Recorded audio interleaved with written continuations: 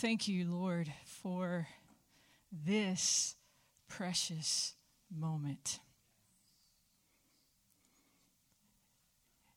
And that you named yourself I Am, because there's nothing more precious than the moment we're in. And so we recognize this moment. And we live in this moment. And we are changed by you in this moment. And your word breathes new life in this moment.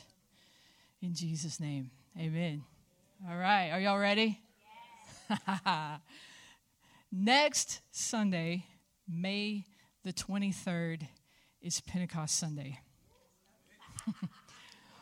We remember it as the birth of the church, when the Holy Spirit was poured out on the remnant of believers in Jerusalem after the crucifixion and ascension and resurrection of Jesus. Not necessarily in that order. But long before that day, it is known in Israel as Shavuot, or the Feast of Weeks. Okay? It was one of the 3 major feasts that were required by the Lord. Okay? The first major feast was Passover.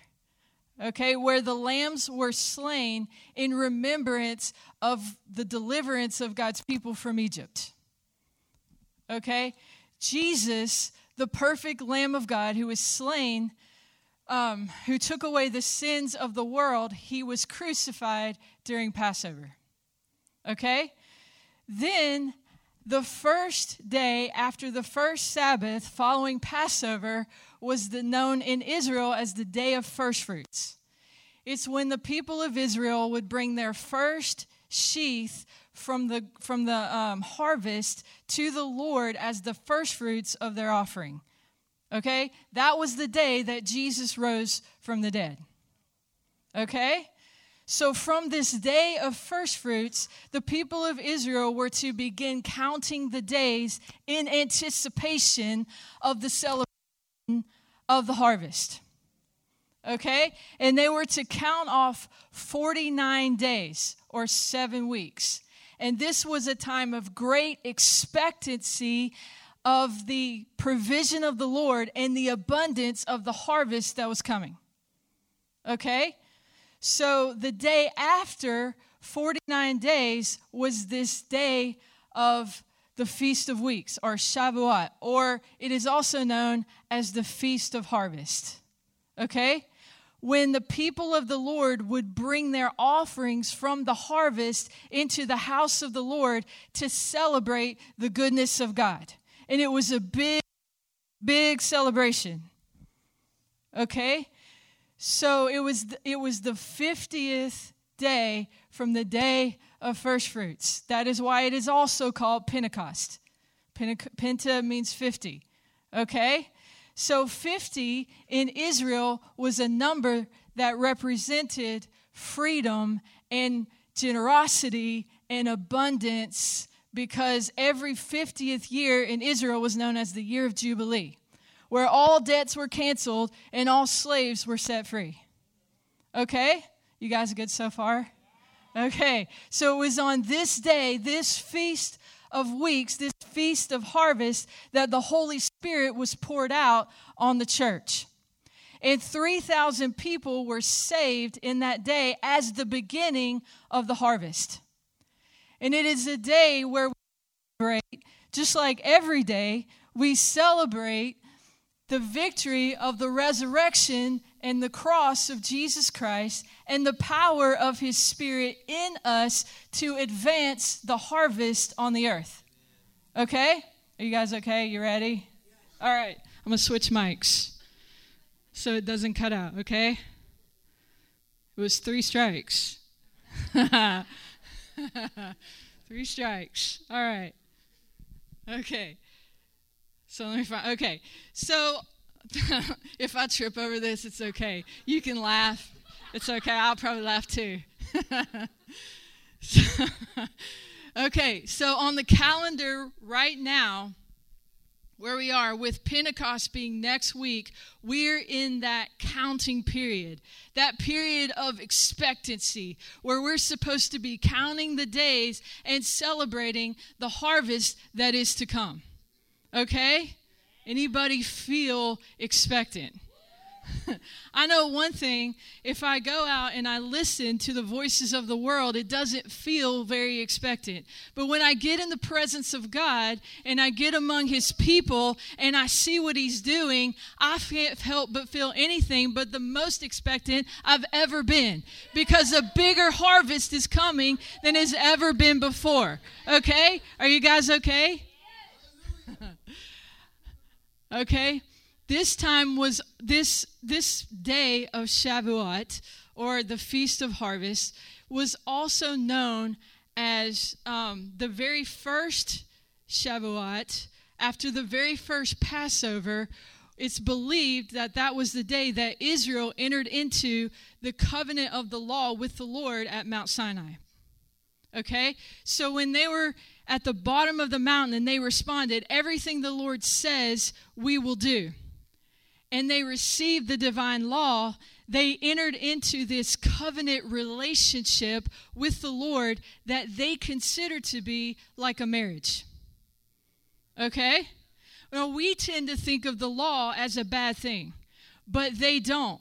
They consider it to be a beautiful relationship of a covenant with God that no one else in the world has. Okay? Let me read to you this excerpt from an article I read this week in the Jewish Journal as they're preparing for their feast of Shavuot next Sunday. Okay? It says, Shavuot is also like a wedding. God the groom becomes unified with Israel the bride. It is an act of sanctification, like standing under the chuppah, the wedding canopy, stating our vows of commitment and loyalty to our betrothed. The Torah, which is the law, the centerpiece of this ceremonial recreation, is the heart and soul of our relationship with the divine. It reflects the mind of our Creator and the intention of God's will and purpose for each of us. It is the vows of a devoted spouse, the clarifying wisdom of a teacher, and the guidance of a great sage. The Torah is the tree of life deeply rooted in the past, with branches that reach to the future, constantly blossoming with new leaves and luscious fruit that nourishes our souls and expands our awareness in the present. She remains constant in our life from generation to generation, yet is renewed and re-understood by each person who engages with her. She offers pearls of wisdom to those who love her and a crown to those who challenge her. She sets a calendar of festivals, bringing meaning, joy, and celebration, and she outlines the history we must remember and honor so that we know from where we've come. The Torah draws our people together so that they gather, listen, and learn, and it creates opportunities to sing, realigning us with the heavenly choir. Isn't that beautiful? If they can feel that way about the law, which according to Romans 8:2 is the law of sin and death, how much more should we recognize and celebrate the covenant that we have with God? That it didn't get initiated with the blood of lambs, but with the precious blood of Jesus Christ. And it didn't get sealed by us agreeing to keep the law. It got sealed by us receiving the sacrifice of Jesus and the power of the Holy Spirit. There is now, therefore, no condemnation for those who are in Christ Jesus, because the law of the Spirit and life sets us free from the law of sin and death. Romans 8:1-2. Okay? 2 Corinthians 1:18-22 says this, "But as surely as God is faithful, our message to you is not yes and no, but in Jesus it has always been yes. For no matter how many promises God has made, they are yes in Christ. And so through him, the amen is spoken by us to the glory of God. Now it is God who makes both us and you to stand firm in Christ. He has anointed us, set his seal of ownership on us, and put his Spirit within our hearts as a deposit guaranteeing what is to come. Okay? We are also in a covenant relationship with God. It is also like a marriage. We are the bride of Christ. And he has gone to prepare a place for us, but he has left us his Holy Spirit as a deposit or as an engagement ring, like guaranteeing and solidifying and sealing our place in relationship with him and the harvest that is to come. Okay? You guys okay so far? Okay. So one of the passages of Scripture that is read every year during the Jewish celebration of Shavuot is the story of Ruth. It is set during the time of the harvest. It is set during the time of this counting period, this period of expectation where you're expecting the provision of the Lord and the abundance of the harvest. Okay? It is also a love story with a marriage, but it is not a love story in the way that you might think. Okay? Contrary to popular opinion, this is not a love story between Ruth and Boaz. This is a love story of the covenant of God with his bride. And it is beautifully demonstrated by all the people, all the major characters in the story. And his love, or the spirit of the law, which manifests the heart of God, is visible in all the characters. They speak the language of covenant. And all three characters show a courageous resolve to lay their life down for the sake of someone else.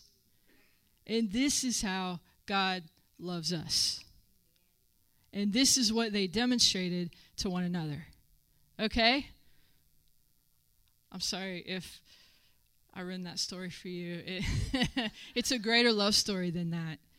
It's greater than you think on the surface, okay?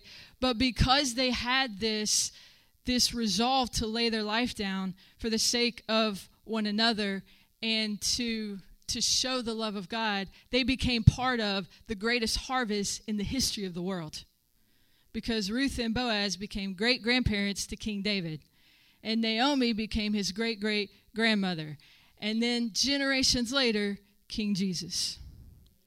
Okay? So about 12 years ago, the Lord took me to the story of Ruth, and he said, I want you to learn the language of covenant. Specifically, the language of a bride, because that's our relationship with the Lord. Okay? So when we learn the language of sons, we gain access to the inheritance of the house of our Father. But when we learn the language of a bride, we increase the harvest. Because then we've learned how to love. Okay? Do you want me to say that again? When we learn the language of sons, we gain access to the inheritance of the house. But when we learn the language of a bride, we increase the harvest because then we've learned how to love. Okay? So, if you have a Bible, you could turn to the book of Ruth, chapter 1. Sorry, that was the beginning.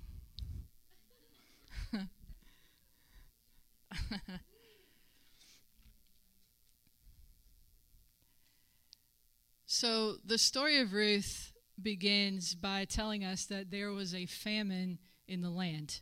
So it starts with a great famine and it ends with a great harvest. Okay? So because of this famine, a man named Elimelech left his hometown of Bethlehem with his wife Naomi to go live in the country of Moab. And while they were there, his two sons married Moabite women. So soon after, all three men died, leaving 3 widows. Then Naomi heard that the famine had ended in her homeland. And so she left the place that she was staying and she turned toward home. And her 2 daughters-in-law started to follow her. But Naomi, in this unselfish love, turned around and blessed her daughters-in-law and told them they could go home. Now, but the reason that this was an unselfish act of love is because it would have been her daughters-in-law's duty to take care of her for the rest of her life. But she said, I'm releasing you from this debt. It's okay, you can go home. But both girls said, no, we won't leave you. And so she said, hey, I have nothing to offer you. There is nothing in it for you if you come with me. Nothing. Like, my life is over, your life will be over. There's nothing in it for you. And so one of the girls turned around and went home. And so she again tried to get Ruth to go home. But instead of doing that, Ruth turned around and made a declaration of commitment. So let's read that in chapter 1, verse 16. But Ruth replied, don't urge me to leave you or to turn back from you. Where you go, I will go. And where you stay, I will stay. Your people will be my people, and your God, my God. Where you die, I will die, and there I will be buried. May the Lord deal with me, be it ever so severely, if anything but death separate you and me. That's the language of covenant. There's no conditions. There's no negotiation. There's no loopholes. Naomi had already told her, there's nothing in it for you. It's just a statement of unwavering commitment. Okay? And this wasn't just to Naomi's death. This was to Ruth's death. Where you die, I will die, and there I will be buried. It doesn't make sense. It can't be explained. It sounds crazy, but that's what love is. It's irrational. It's intentional. It speaks about unwavering commitment of this is what I will do for you, regardless of what you do for me. Because that's the way God loves us. So in that moment, Ruth was demonstrating the love of this God of Israel she had heard about. She was demonstrating it to a person, Naomi. Okay? You guys okay so far? The language of a bride speaks without agenda. It speaks love without agenda and commitment without condition. It speaks love without agenda and commitment without condition because she knows the value of partnership. See, the enemy wants us in self mode. Self-protection, self-seeking, self-sufficient, because he knows he's robbing us of the gift of partnership. Because partnership multiplies the harvest. Okay? Let me say that again. When we are in self mode, self-sufficient, self-protection, self-seeking, it robs us of the gift of partnership because partnership multiplies the harvest. Okay? Are you guys okay? So when Ruth and Naomi, when they got to the land of Israel, it was the beginning of the harvest season in Israel. So Ruth, fulfilling her vow to Naomi to take care of her, went out into the fields to see what she could gather from the harvest so that they could eat. Okay, this was a law in Israel. Every landowner was to leave the corners of their fields unharvested so that the widows and the orphans and those without land could come and have enough food to eat.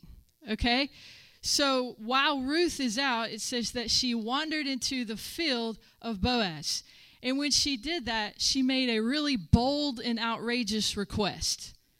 She asked if she could go gather the sheaves among the harvesters. Okay?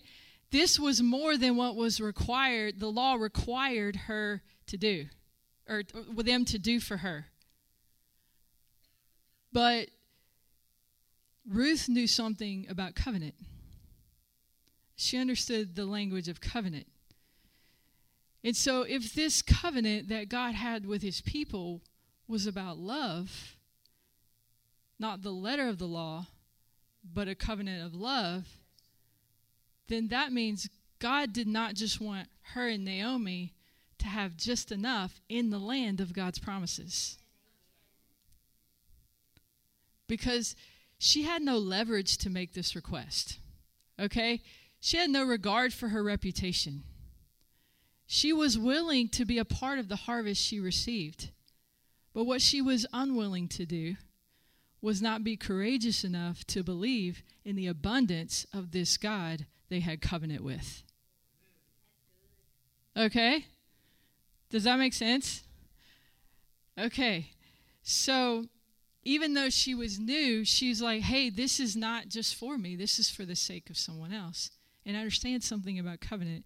It's I know enough to know that to believe this is supposed to be the time of expectancy. This is supposed to be the time where we are anticipating the celebration of the harvest. Surely God is bigger than this. Okay? So then Boaz comes upon the scene and he notices her, but he doesn't notice her because it's love at first sight. He notices her because her courage has put her in a position that she otherwise wouldn't be in. And he's like, who is this girl? Like, she doesn't belong here. But her courage put her here. So I want to know who she is. And then because he was a nobleman, he was a leader, and he understood the covenant of the Lord. And so when they told her, hey, this is Ruth, he's like, I've heard about this girl. And her devotion to Naomi. And she's come to take care of someone that she didn't have to take care of. And she's come among a strange people, when she didn't have to come. And she's laying her life down for the sake of someone else. And I'm going to bless that. Okay? So then Boaz demonstrated the love of God for Ruth, just like Ruth did for Naomi. And just like Naomi did for Ruth. And so he let her, for the rest of the harvest season, he let her gather where she wasn't required by the law to be. He let her gather with the rest of the harvesters of his house. So basically, the order of the harvest was the men would go and harvest the fields, and then the women servants of the house would go behind them and gather the sheaves and bundle them up, and those belonged to the house. Okay? So he was letting Ruth go just where the servants of his house would go, but she let her keep all that she gathered when it really belonged to him. Okay? And he even told his harvesters, hey, don't ever tell her she's not where she's supposed to be. Don't embarrass her. And even leave some extra behind for her to pick up. Because that's the heart of God. Because it's about the spirit of the law, not the letter of the law. And that's something that Boaz understood. Okay?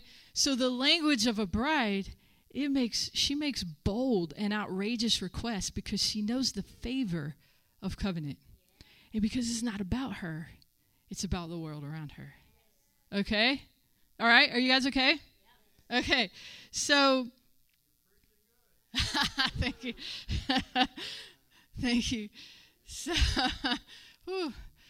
So Ruth worked this way in Boaz's field for the rest of the harvest season. And God blessed her and Naomi abundantly. And at the end of the harvest season, it was this day of Shavuot, this feast of the harvest, and this day of Pentecost as we know it. It was coming up. And Naomi had hoped all this time that another law in Israel would be recognized and acted on. And this was the law of redemption. So the law of redemption was that if a man died, then his nearest kinsman was he had the right and the responsibility to come and buy his kinsman's land so that the inheritance of that family could continue. Okay? And if the man died leaving a widow, then he was supposed to marry his brother's widow so that they could carry on the family line. Okay? So all this time, Naomi had been hoping that Boaz, who was a kinsman of her husband, would come and redeem the land and marry Ruth. But it had been 7 weeks and nothing had happened. Okay? So Naomi, out of her care for Ruth, said, okay, I'm going to at least make sure that you get taken care of, that you get married. And so she sent Ruth to Boaz during the night when the harvest had ended. He was sleeping in the threshing floor to watch over the harvest and keep it from thieves. So her instructions were, go to Boaz while he's sleeping, uncover his feet, and lay down at his feet. Now that seems really strange, doesn't it? Sometimes you read things like that, you're like, what is this? I don't know. But according to the law of redemption in Deuteronomy chapter 25, if a kinsman refused to marry his brother's wife, she could go to him in public and remove his shoes, leaving him in bare feet, and this would result in shame and humiliation that he did not fulfill his duty as a kinsman redeemer. Okay?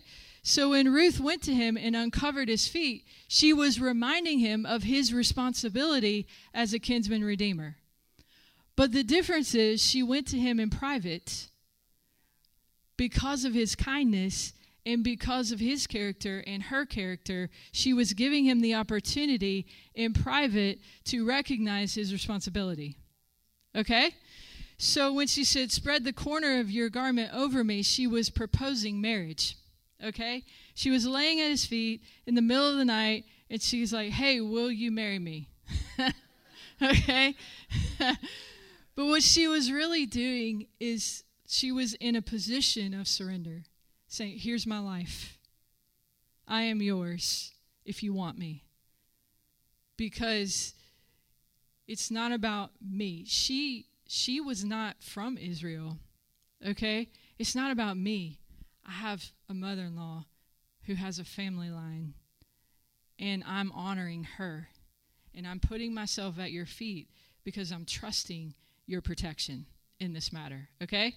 That's surrender, because a lot of times we're like, we get too wrapped up with surrender of like, what am I going to lose? What is God going to ask me to do? But when we come with what will you do with me for the sake of someone else? Then we get it. That's the language of a bride. Okay? Does that make sense? Okay. So Boaz had every legal loophole in the law to refuse her. Okay? She came to him in private so his reputation wouldn't be harmed. He was not the nearest kinsman. There was another one who was nearer. And she was not from Israel, so the law didn't require him to take care of her. He could have redeemed the land for Naomi because she was from Israel, but he didn't have to marry Ruth, okay? But Boaz said, I will go to court for you, and I will go to court with the nearest kinsman, and I will take care of it. Don't worry. So he goes to court the next day, and the nearest kinsman says, hey, I'll do it. I'll redeem the land. I'll take it. I'll do it. And Boaz says, hey, if you want to redeem the land, you have to marry the bride. And so then the kinsman says, hey, that's too high a price. That's going to affect me. I'll take the land, but I don't want the bride. She's not worthy. She's not good enough. She's not from here. I'm not required to do that. So I won't pay the price for the bride. So then Boaz said, I will pay the price. I will take the land, and I will marry the bride. Because that's what Jesus did in the wilderness with the devil. When the devil said, you see all the kingdoms of this world? They can be yours. You can redeem the land without paying the price for the bride. And Jesus said, no, I'll pay the price. I'll take the cross because I want the bride. That's the kind of love that always protects. And that's why we can put ourselves in a position of vulnerability at his feet and say, hey, you can take me. It's not about me. It's not about what I deserve. It's not about what I'm worthy of. It's not about what I do or don't do. It's not about any of that. It's what will you do with me for the sake of someone else? Because you are my protector and I can trust you and I can make these outrageous requests of you because you're going to cover me and because you're going to know when to extend my boundaries and when to draw me in close. That's the language of covenant. That's the language of a bride. So let's stand up.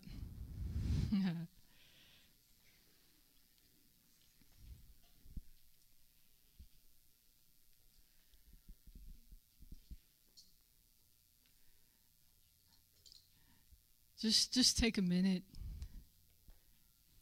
You just take a minute. And you just turn your attention to this relationship that we have, that those out there in the world, they don't have access to. We have something that sets us apart, that makes us bold, that makes us courageous, that lets us put our stake in the ground and says, this is what I will do regardless of what other people do. You know, Chris Valentin says something like this: we don't honor other people because they are honorable. We honor other people because we are honorable. Because we have access to a love that they do not know. And to a position of favor that they do not have. And when we understand the language of covenant and the language of a bride, that's when he can trust us to increase the harvest.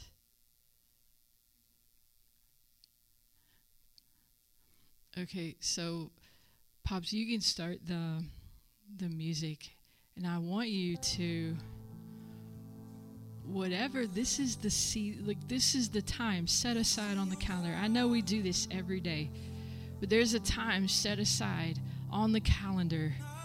It's the season of expectancy. It's the season where we're counting the days. It's the season where we can't wait to celebrate, and where we do celebrate the harvest even before it comes. Whatever your expectancy level is, let him raise it. However much you believe, let him increase it. Whatever it is you're asking for, ask for more. Because he's that good. And we will not live in poverty in the land of God's promises. We will not sit in the corner when we have a place behind the harvest. He's too good for that. His love is too great for that.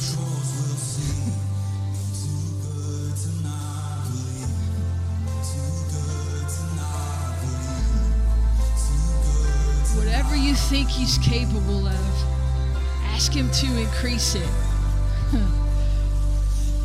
Whatever you've been praying for, right now, I just ask the Holy Spirit to give you a renewed sense of urgency, a renewed sense of hope, a renewed sense of expectancy that it's coming, it's coming, it's coming, it's coming, and it's here, and it's coming more, and it's here, and it's coming more, and it's here, and it's coming more, and it's here, and it's coming more.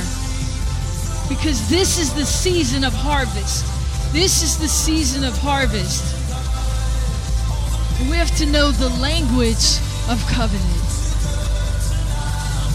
So we know our position, but also the world sees the love of God visible in us, that the world is invited into our love story. But they can't be invited into our love story if we aren't living in our love story. The language of the bride increases the harvest.